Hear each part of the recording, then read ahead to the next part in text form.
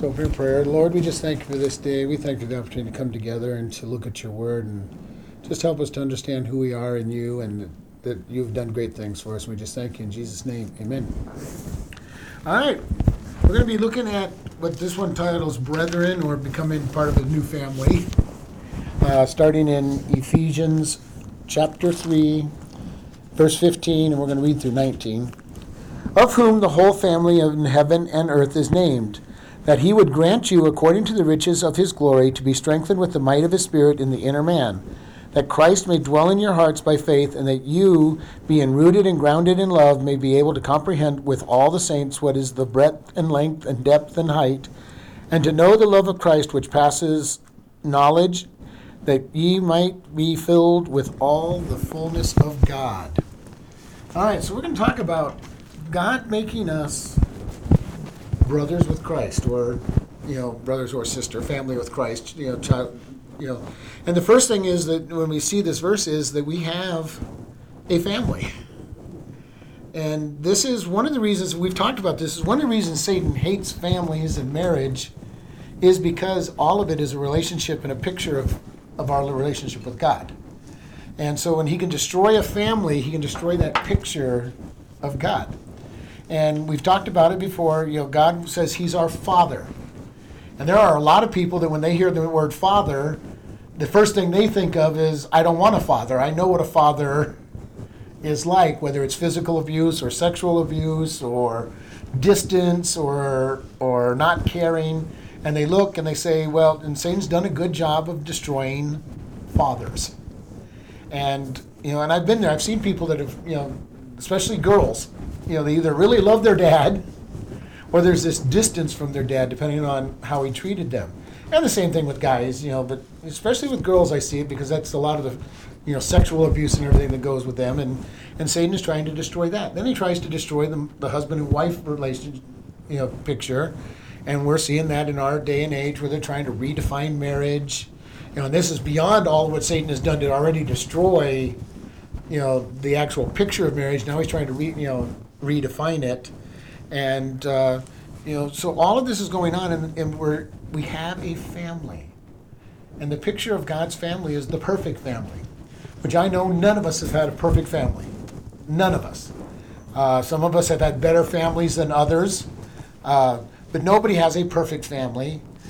But God is there, and he's saying we are we are related to Jesus. We are, he says brethren, but he means brothers and daughters in this case. And this whole idea that we have a new name. And this is really what he's saying. He says that we, for this cause, for whom the whole family in heaven and earth is named. And we've talked a few times about the power of a name. Okay, when the Bible uses the word name, it's talking about all of the reputation of that name. And I've shared with you, my dad used to tell us, you're Wellses, and that means that you're a hard worker.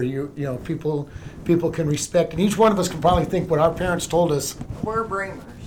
What your name means. It's that you were. And we also know people in towns where their name basically means they're mud. The town drunk, the town druggie, the town thief, the lazy person that if you hired them, you're not getting any work out of them. So you can have a negative name as well. And God is saying, I'm putting you in a place where you have a new name.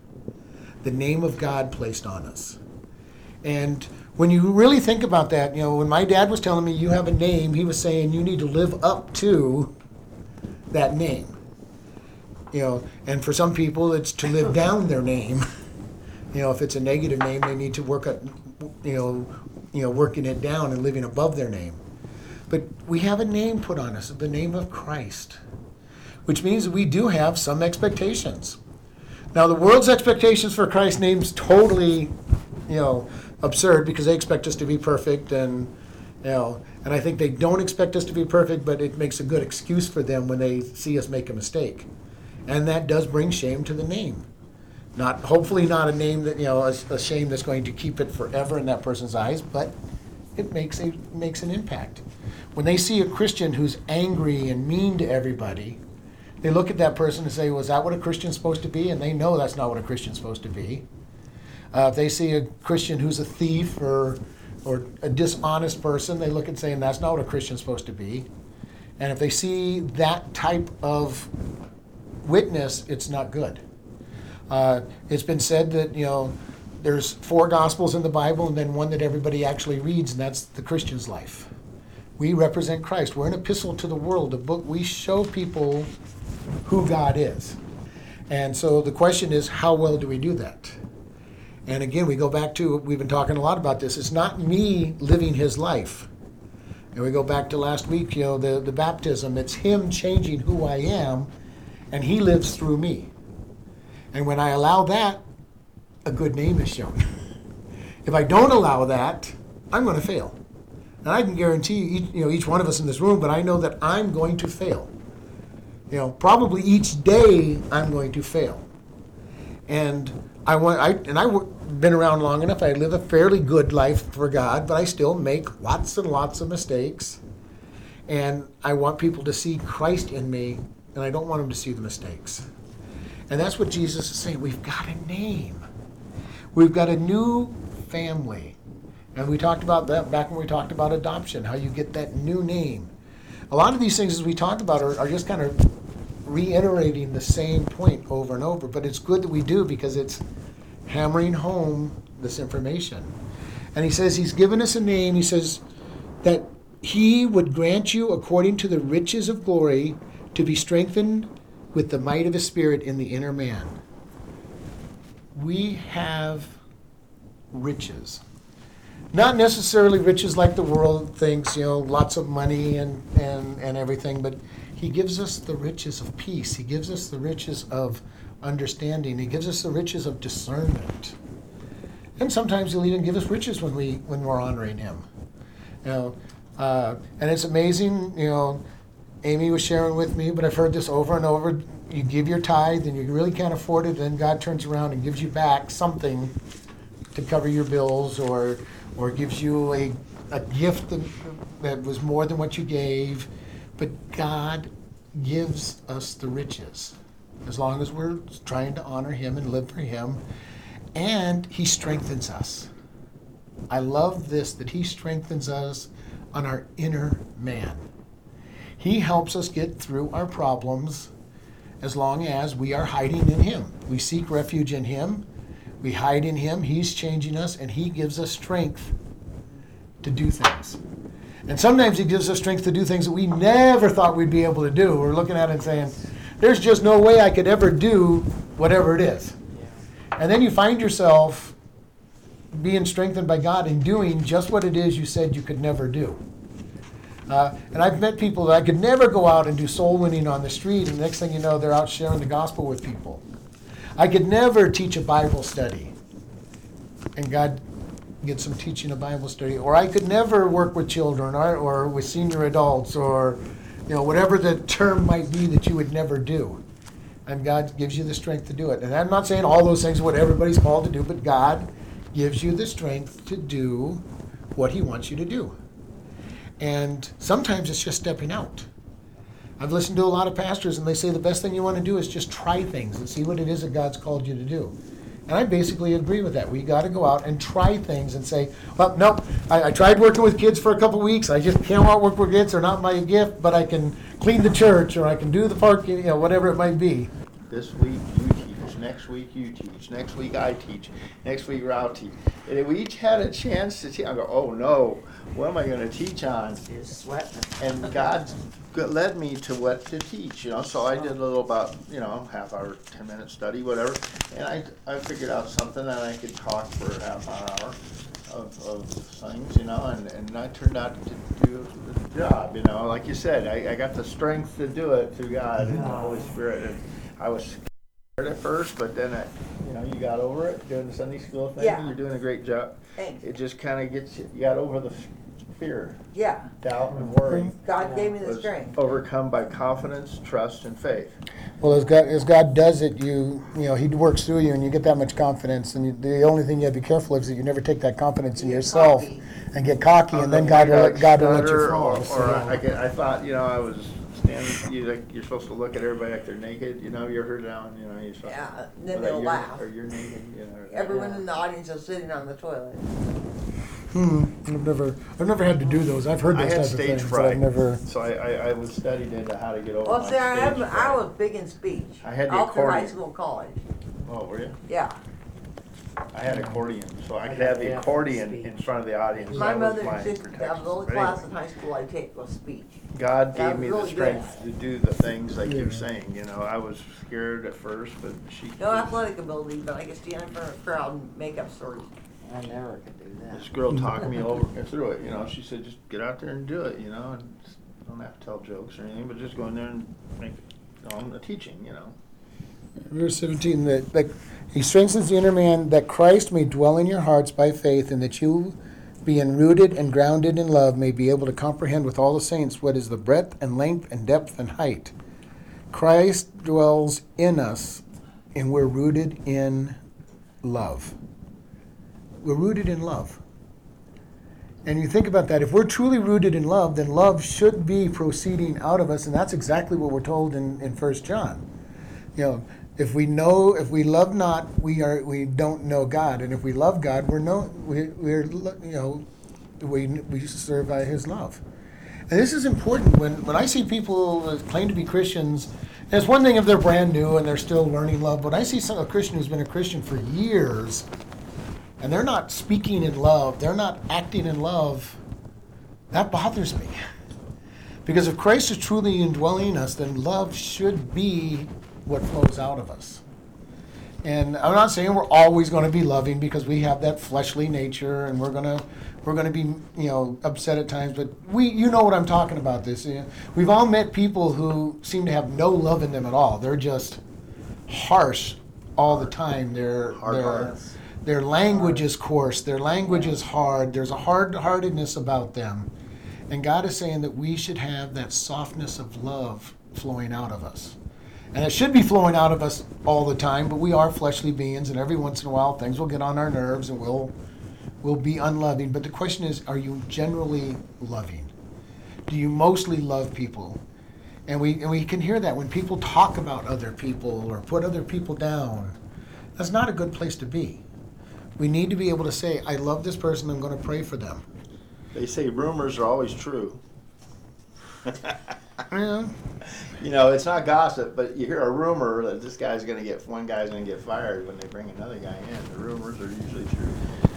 I would say most rumors have a basis in truth, depending on how long they've been walking around the town. Yeah, really. Or the business or the place. Usually if something starts, by the time it gets to the other end of town, that's completely different Right. story. Telephone. Yeah, the old telephone game. Yeah.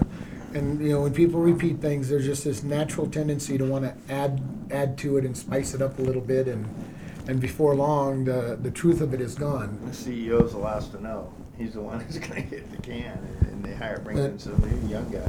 But it really is important for us that we build people up. We love them. And you won't be gossiping about somebody if you truly love that person. You're not gonna be trying to pull them down if you truly love them, because it's not worth it. And Christians have a really easy way of being gossipy. They call it asking for prayer requests and giving you all the details that you don't need to know about praying for this person. Yeah, really. So-and-so needs prayer because, and 10 minutes later they've told you all the gossip they want to tell you about that person, but pray for them, they really need it. And we got to be careful about that. They used to say flattery will get you everywhere. Yeah. We got to be very careful on Compliment, that. but don't be too over complimentary or flattery too much, because Well- they're lying or they're trying to get something out of you. And I've said this many times, we want to build people up, but we want it to be a true statement. There's nothing worse than to have somebody building you up who doesn't know anything about you, and Yeah, nothing is true. It doesn't mean anything. not false. And so we want to be very careful that what we give is true comments to people, and say, I love the way that you are faithful to church, or just make sure it's a true statement. Because I had a pastor one time go to me, and this was a large church, and I was very faithful to the church, and the pastor goes, well, I like what you're doing for the church, and I turned around and asked him, what am I doing for the church? Right. Yeah. Yeah, because I knew he didn't know, and it bugged me. I knew what I was doing at the church and what I was, where I was working and the areas that I worked in, but I was absolutely sure that he didn't, because I wasn't that important in a church of 2,000 people to be glittering to be known. generalities. It's called glittering generalities of things that he thought he knew of you, or It was just he was trying to practice, uplifting and edifying, but edification means nothing if somebody doesn't know what it is they're talking about. right. Flattery of somebody, which is the false praise, is not good. And so we want to be strengthened. We want to be walking in, and it says that we are able to comprehend with the saints what is the breadth, the length, the depth, and the heights of God's love. Have you ever contemplated God's love and tried to figure out how big it was? This one covers all directions. How thick, how long, how tall, and how deep. It's all directions. And he's saying that we can comprehend God's love. I don't know if you've ever sat there and tried to comprehend God's love. And I think God's love is bigger now than I did 5 years ago, and I thought it was bigger 5 years ago than I did 10 years ago. And, going all the way back to when I first got to know God over 40 years ago, I realized how big his love is always bigger than whatever I think it is. And this is the one thing I'm learning more and more about God. Whatever I think about God, he's bigger than. He's bigger than anything that I can comprehend. He's all powerful. That in and of itself is a word, but he's infinitely more powerful than anything I can think of. And I have a pretty powerful God that I think of. He's more loving than I think. He's more omnipresent than I think. He's more, everything I know about him, he's bigger than anything that I know because he's infinite. He has an infinite amount of love for us. And I don't know if anybody's ever tried to comprehend infinity. I don't spend a lot of time trying to comprehend infinity. It's just bigger than anything I can think of. And that's about where I leave it, because I don't have a great imagination, but whatever you think of as infinity, add to it. And it's more. And that's God. That's his love. His love is so great that he created man knowing that we were going to fall and knowing that Jesus would have to go and pay the price. I can't comprehend of that kind of love. I've said that many, many, many times.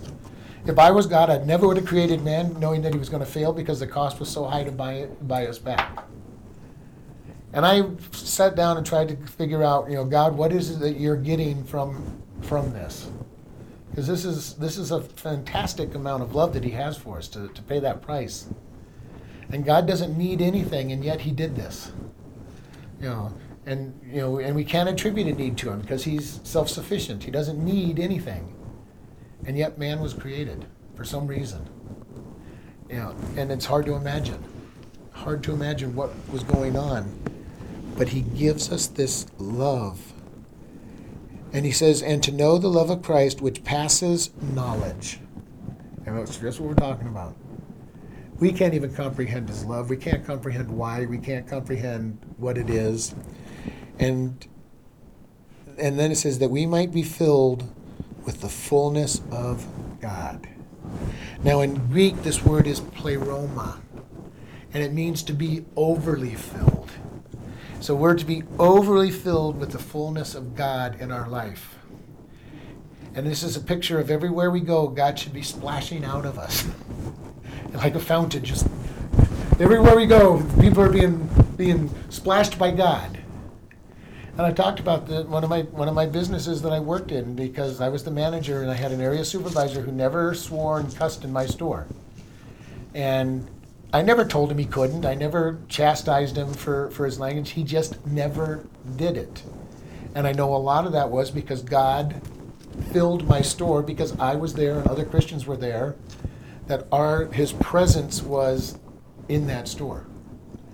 And it affects you. You know when you're in God's presence. You feel it. I've had times when I've gone to meetings, and especially business meetings, when I didn't want to be there in the first place. And I'm going, God, I need to find some Christians in here, because I don't want to hang out, especially on the first night, which was the get together and get to know one another. And I'm going, I don't want to be with all these guys that are getting drunk. God, show me who the Christians are. Chamber of Commerce meetings, I'd been invited to that, and I drank then, so I thought, wow, this is cool. I know, me too. I used to like to go to them, but now that I don't drink, I see what you mean. You look for the Christian people, because I have to drive home, and I want to make a good impression with my boss. I didn't want to become a stumbling, dribbling drunk or say something stupid. Yeah. So I would look presentable and not drink too much. I would drink a non-alcoholic or beer or pretend to drink and not really drink. You just take a sip. Yeah, but these were the meetings you had to be at sometimes. And I go, God, I just want to find Christians, and within minutes, God would direct me to Christians, and we'd have a great time talking about God and the Word and our testimonies and whatever else it was we talked about for the hour or so that we had to be at these meetings, and then I would get out as quick as possible from the meetings because I didn't need to be, around all these people, and it never ceased to fail that they wanted to get drunk. But God, with His fullness, the idea that when we're with people, do they know that they're with a Christian? With us speaking or not speaking, do they know? Maybe they don't know that we're a Christian, but do they know there's something different? God is being splashed around. He's overflowing through us. We're so full of Him that He's overflowing to everybody. And I hope you've had that experience where you've just come, and I can tell pretty quickly sometimes when I'm talking to somebody, they don't even have to talk about God, and yet the Spirit ministers that this is another person full of God, splashing out God all over the place. And you get up talking, and then sure enough, you start talking about God, and there's that witness on together. God is there. He wants us to be full. So full of Him that He's what splashes out. Not me, not who I am, but He is splashing out all over the place. And we all need that. It's not just the leaders, it's just not the teachers, it's not the pastors. Every one of us need to be filled with God so much that when people come into our presence, they're going, there's something different about that person. And that is key for us. There's something different. Not that they're perfect, not that they're, but there's something different around them. They don't want to hear the gossip. They're not listening. Or, like in your case, if you're the person you had to leave, you're not there to hear all the foul language and everything that goes on. And people can get convicted by that. And when they get convicted, there's one of two things they do. They either do more of it to be as offensive as possible, or they get convicted and stop doing it. And it can go either way. And I've seen both ways. But God is the one flowing out of us. In everything we do, He flows out because we are so full of Him to the point of being overflowing. And people see that. And they may start teasing people at first, or you're just one of those Christians, you're a goody two-shoes, you're too good for the rest of us. But if they really see a true life walking for God, they take notice. It may bother them, they may tease you about it, but if you stay around them long enough, the very first time they have a really big problem that doesn't seem to be solved by anybody, who's the very first person they start going to? Is that Christian that they've been teasing that's so different than them, who seems to have some answers. Called weirdo, and then they come to me for help. Well, because they know they're looking for that person who's different. And when you look around and you're having a problem and everybody you know is just like you, and they don't have any more answers than you do, you're going to go look at that Christian who seems to have some answers. I've been asked many times, why do you smile all the time? Now, I don't really think that I smile all the time, but obviously it's been the case that I smile most of the time because people always ask me, why do you smile? How can you be this happy? And people think that's weird because they're not happy. They're overrun by all that's going on in their life. The pressures just overwhelm them. And as a Christian, we are able to live above the problems because we're secure in Christ. We're in a refuge of Christ. He's our stronghold. He's the one taking the storm, and we can be smiling and happy and in the midst of the storm. And that impresses people. They think it's weird, but they think, what kind of meds are they on? What kind of medication are you on that makes you so happy? Yeah. I'm on God. And that's and I got the cop cut haircut. They think I'm a cop, but I'm not. I'm a Christian. I'm not a cop. I'm a Christian. Close thing there, but we want to be able to do this kind of thing and just show Christ. And most of that is because we are His family. being in a family is kind of an interesting thing because it goes back to where Jesus told Nicodemus, you must be born again. You're born into a new family, and you learn to grow into that family. Every one of us, when I talk about a family name, it's just that people say it over and over. This is what our family does. This is how we act. This is how we are. When we do work, we do it well. Or when we do, whatever it is that we do it well. And you learn it from your family. We're in the family of God. We learn to walk like Him by being around other members of the family, being around the Word of God, having our mind changed and renewed. And then all of a sudden we just start acting like the family because I've been around it so much.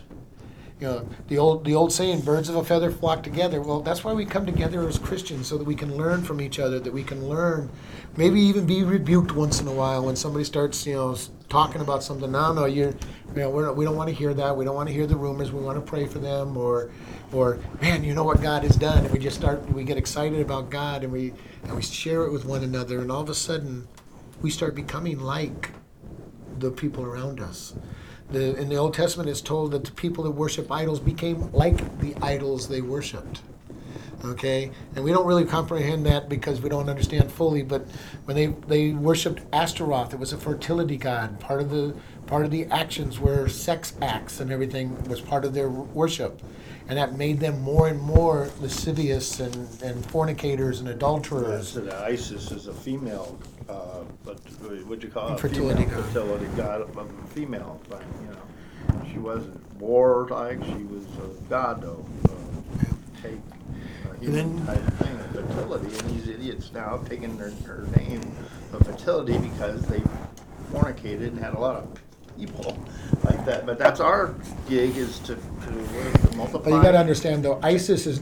We're supposed to multiply. I mean, to what do you call it? Be together, multiply.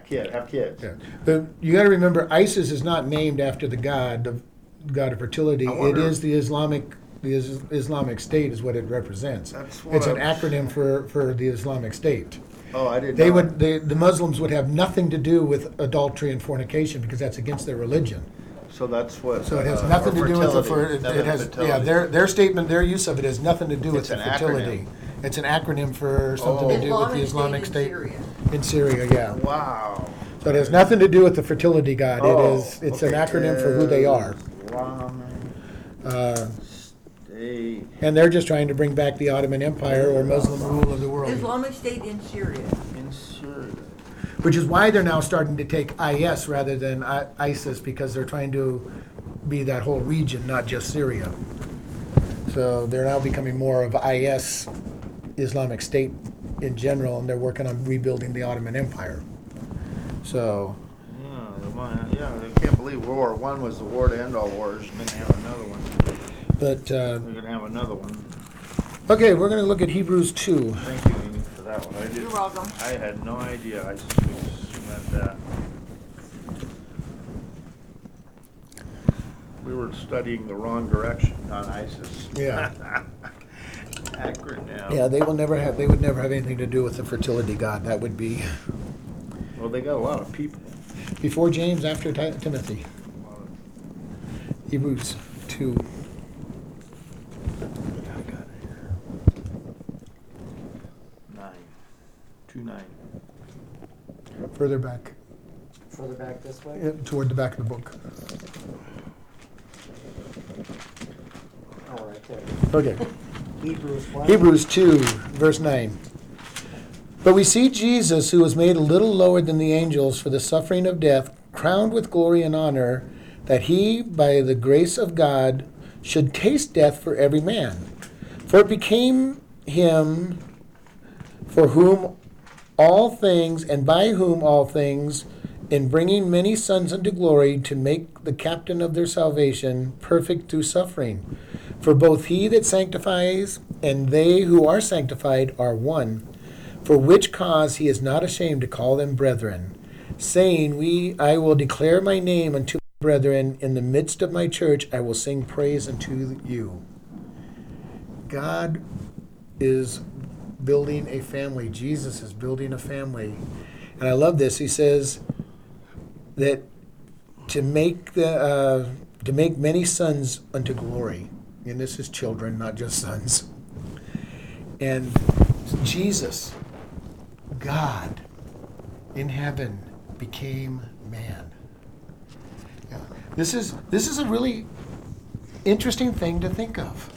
The God of the universe, the all-powerful God, came down and became man. Not only did he become a man, he became a defenseless child. Now, the stories are full. All through mythology, there's stories all over the place of the gods coming down and pretending to be men.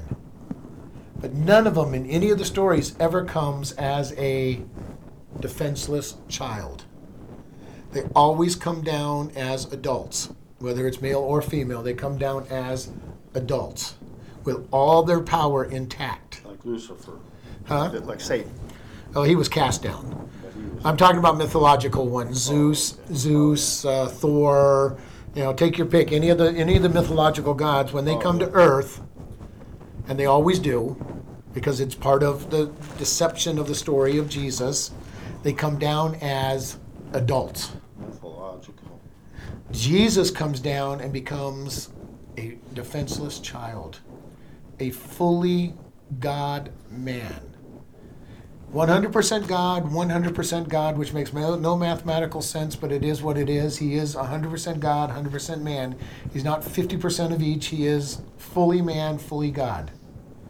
And again, it's not mathematical. We can't comprehend it, but it is what it is.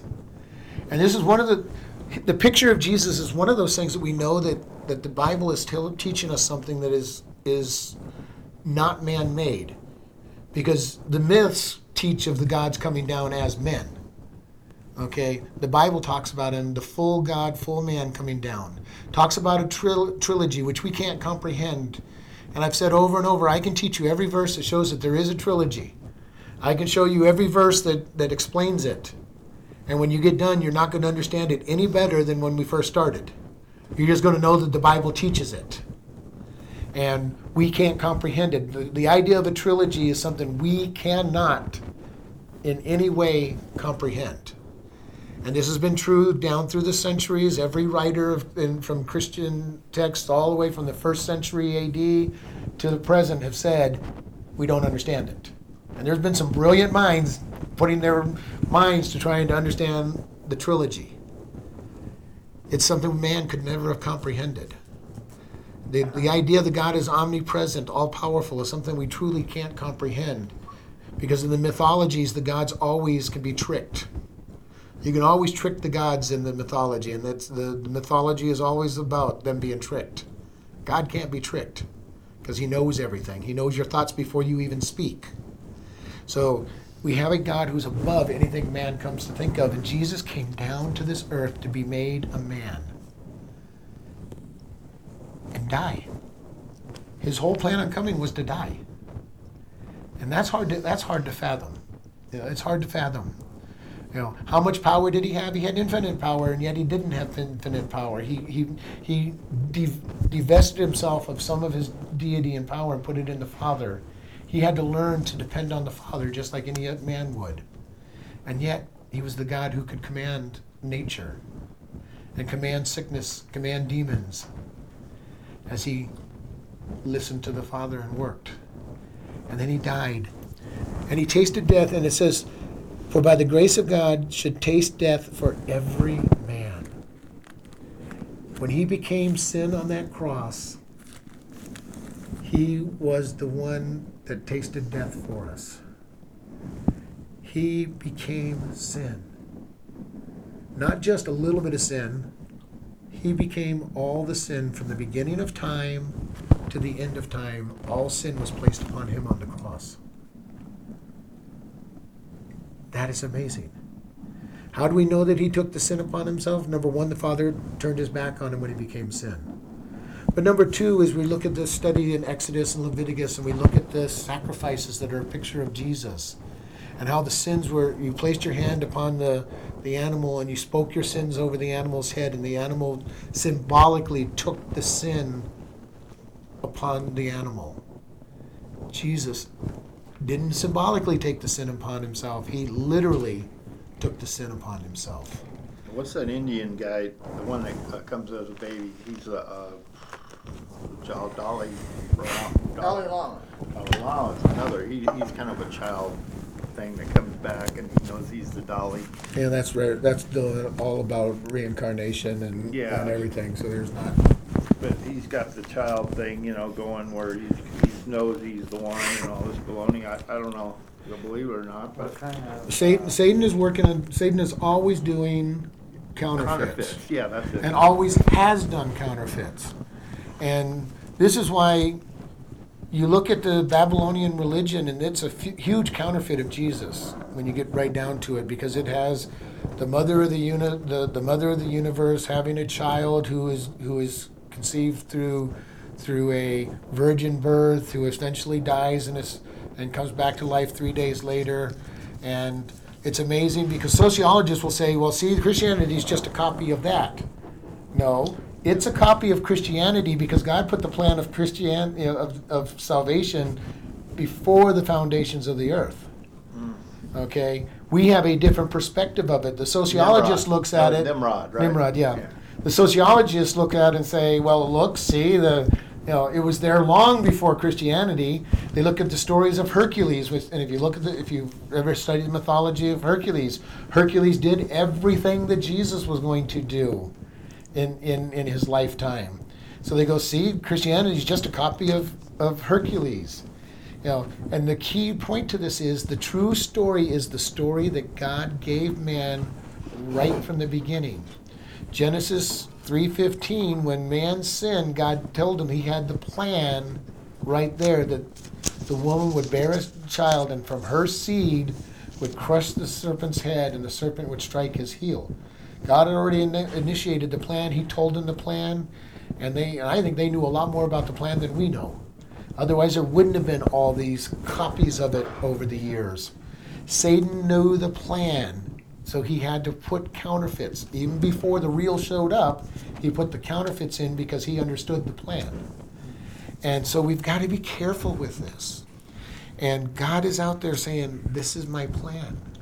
I'm going to buy you back. I don't mean to. Another thing is they're going from mythology to astrology.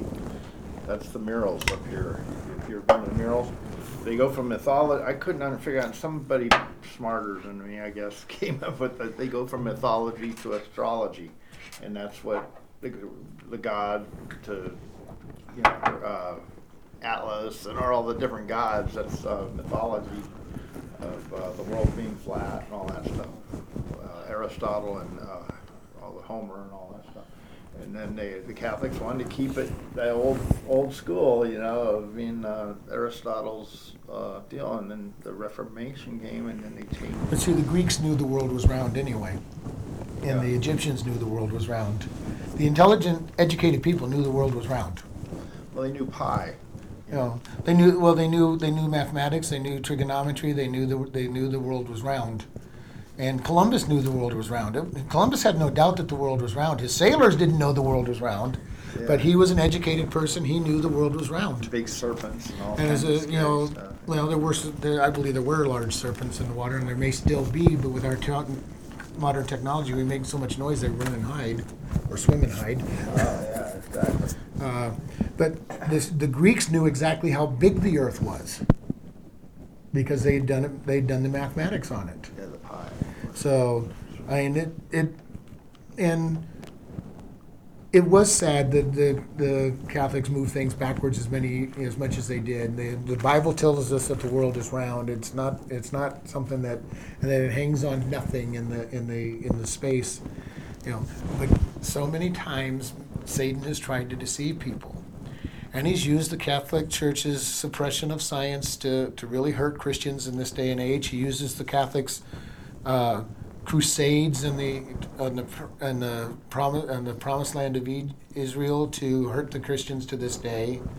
There's been a lot of things that Satan has used to hurt God's witness, and it's sad. And we can't deny that they happened.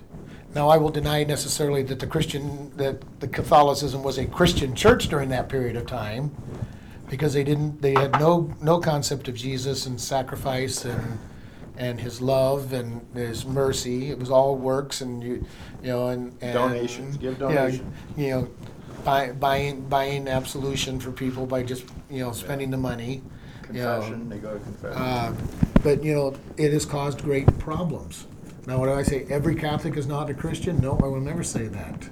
But the Catholic Church as a whole does not teach Christianity. Wow. And especially once you get past First Confession, which I've already told you. First Confession is all about Jesus. After that, it's all the doctrines of the Catholic Church that get you into this other stuff. But in First Confession, you have enough to know that Jesus is the Savior. He was born. He died for your sins. And then after that, they don't talk about Him anymore. It's all Mary and the apostles and the doctrines of the church. And so there are Catholics that are Christians. And then there are Catholics that aren't Christians. Just as there are in every church. Are some Mormons Christians? Yes, some of them probably are Christians. They actually believe in Jesus as the way. Are most of them Christians? No. Most of them believe in works. And the unfortunate thing is that there are people that aren't saved in real strong Christian churches. Some Christian churches more are unsaved than not, but even in a very good Bible preaching, teaching church, there are going to be individuals in that church that aren't saved. Jesus told us that the tares would go with the wheat. And He says at the end, He'll separate them. He's talked about the goats and the sheep, and He says at the end, they will separate them. We already know very clearly that non-Christians will be in His church, trying to hurt it, trying to make it have a bad testimony. Mm-hmm. The key for us is to be able to teach the gospel, get into the Word, know the Word, become real, and hopefully, there'll be more good than bad. And the more the church preaches the Word of God and salvation being a gift of God, the less tares and goats that will be in that church, but you will still have them.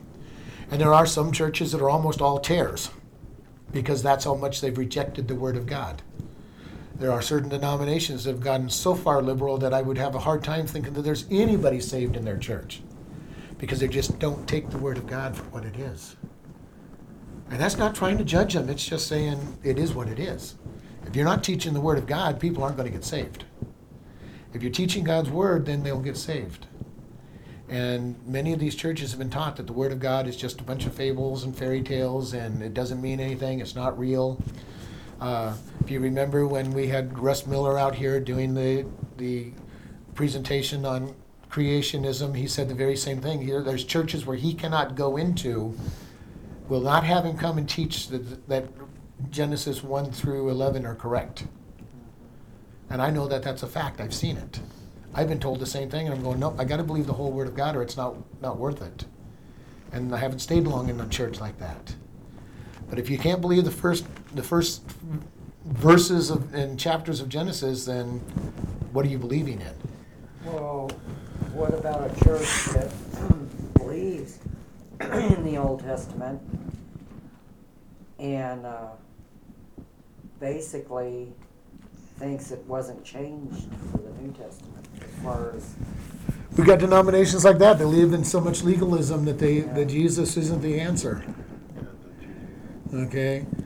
And there's lots of, I would say, cults in that area that say that Jesus really isn't the answer. He's enough to get you saved, but you've got to keep yourself.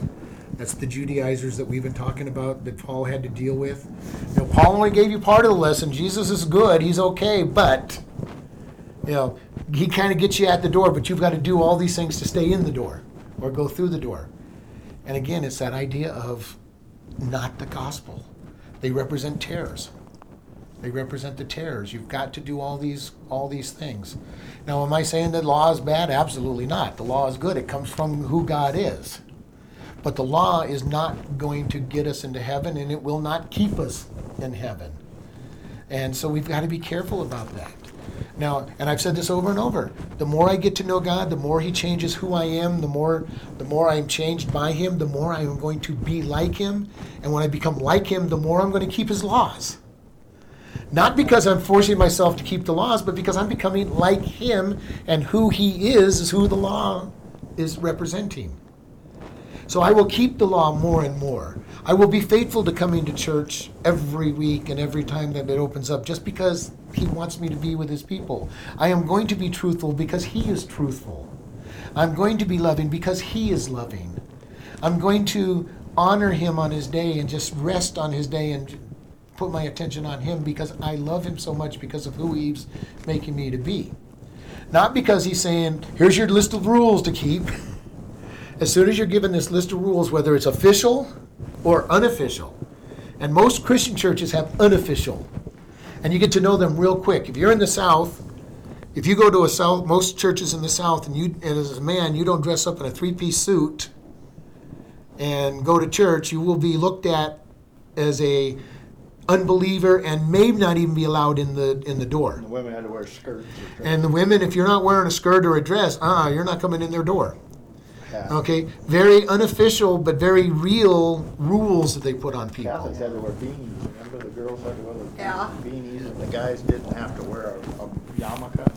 But they didn't wear. The men didn't, but the girls did. They had to wear the veil. And all that stuff. But you understand what I'm saying, Neil? Yeah. There's Cut that out. sometimes there's some places actually have written rules. These are what you're going to do. Other churches have these kind of very unofficial rules, and you know when you break them. Yeah. You know, all of a sudden people are looking at you like, you did what? You said what? You dared to go to the casino to buy lunch at the restaurant? You know, that you would have thought that you'd gone there to gamble. You know, heaven help you if you went there to gamble. Gary was a dealer down there, and he was I heard a lot of bad things. Oh, how can he be a pastor if he's a blackjack dealer? But the key on this all is, what are we doing for Christ? How are we representing Christ? And we live and fall before God.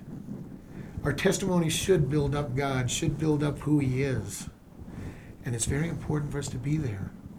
Jesus paid the price so that he can make us his brothers and sisters. And it says that he's the captain of their salvation, the champion of their salvation. And it's made perfect through sufferings, his sufferings. He's bought us with that suffering. And it says, both he that sanctifies and they who are sanctified are one, for which cause he is not ashamed to call them brethren. And we've talked a lot about this, and we know what sanctification is. That is, I'm being made perfect. And the person who's making me perfect is God himself. Okay? I am not trying to make myself perfect. It is God. And this is what it says. He that sanctifies is one with the one being sanctified. Okay? I am not the one sanctifying myself. God is sanctifying me.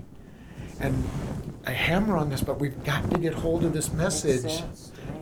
that God is the one who does it.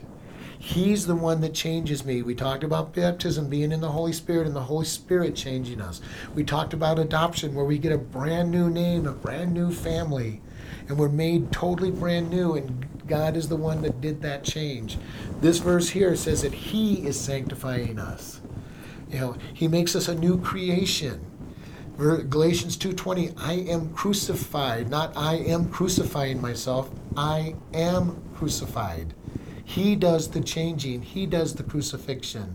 He is the one that renews my mind as I get his word into my mind. He is the one that changes my thoughts to think more like God.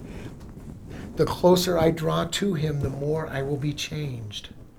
And then the more I'm changed, the closer I should draw to him even yet, and he changes me even more. And we get into his word and he changes us. We get talking with other Christians and we get changed because we're edified and built up. And we get into his word and he changes the way we think. He washes our mind out. And then he washes it deeper, and then he washes deeper yet. He's cleaning out who we are to the depths. And we've talked about this, how he keeps shining the light on our life. When we're tended to think that we're there, we've cleaned everything else. He puts the light up to the next level and says, "No, here's some more stuff down there that you need to." And we get that out, and he clicks the light to a little brighter, and all of a sudden we see more garbage in our life. And he says, I'm the one that's changing it. I will declare my name upon my brethren. In the midst of the church, I will praise them. He wants to praise us. Can you imagine this? God wants to praise us. He wants to sing our praise. Just as he did in the courts of heaven in Job, when he said, where have you been, Lucifer? Oh, I've been running to and fro around the earth. Have you considered my servant Job? He praised Job to Lucifer, and Lucifer's going, oh yeah, I know him. I know him, you're protecting him. He's still doing that in heaven. He's still singing praises of his children in the courts of heaven. And giving Satan permission to come test them and try them. Maybe not as bad as Job was tried. Maybe we don't have that much faith like Job did. But we still get tried. God will put somebody in our life that's hard to love. He'll give us the car breaking down and saying, what are you going to do now?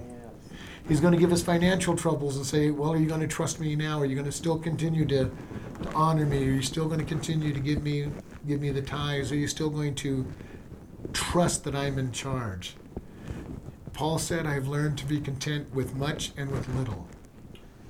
You know, and we think about what Paul went through. There's times when he was a tent maker, making probably good income as a tent maker. And then there's times when he's shipwrecked and being stoned and having nothing. And he said, I've learned to be content because God was his fulfillment. God met his needs. Whether much or little, he met the needs. And Jesus is saying, I gave all for you. I am the one that satisfies you. I am the one that keeps you. I am the one that changes you. We are in Christ. Picture of baptism being in Christ. We wrap ourselves, and I've told you the picture of this is the idea of falling into a luxurious robe and wrapping it around you. And Christ wraps around us. Anybody looking on from the spirit world sees Jesus. Inside, we're still who we are, but God is changing us inside that perfection. And he's going to keep changing us. And it is a powerful thing, and this is how we get our changed life. It's not striving and struggling and working hard and battling to be a good person. It is surrendering to God and saying, God, just change me. I am engulfed in you, and I want to become like you. And the more time we spend with God, the more we become like him. And the more we spend with his people, the more we become like him. And we get into his word. We spend time. We listen to things that are edifying and building up. We listen to Christian messages. We listen to good Christian music. We spend time with God's people. We spend time with God, and he changes us. And when you look back on your life and say, wow, look at all these different changes, and I'm not struggling to do it. It's all God. All God changing me. All right. We're going to close in prayer. Lord, we just thank you. We thank you that you are in love with us, that you're going to care for us, that you're going to continue to change us to be more and more like you. Lord, help us to always look at who you are and what you are to us, and help us to become more and more like you. And help us to follow you in all that we do. Help us to get more into your word, more into your teaching, more time with you in prayer. Help us to just surrender so that you can change us more and more. In your son's name, amen. Amen.